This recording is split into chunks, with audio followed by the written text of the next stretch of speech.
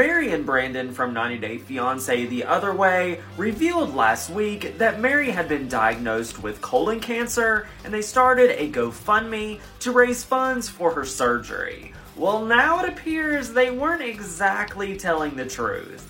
Well, the GoFundMe has officially been stopped, and it's unknown if they decided to stop it or if the fundraising website took it down. Overall, the fundraiser had raised over $1,300.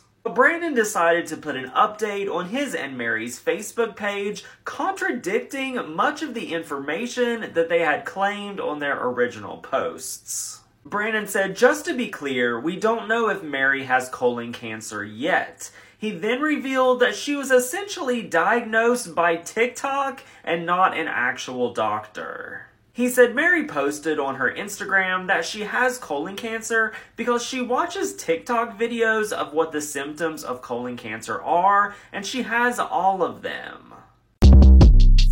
Short Cast Club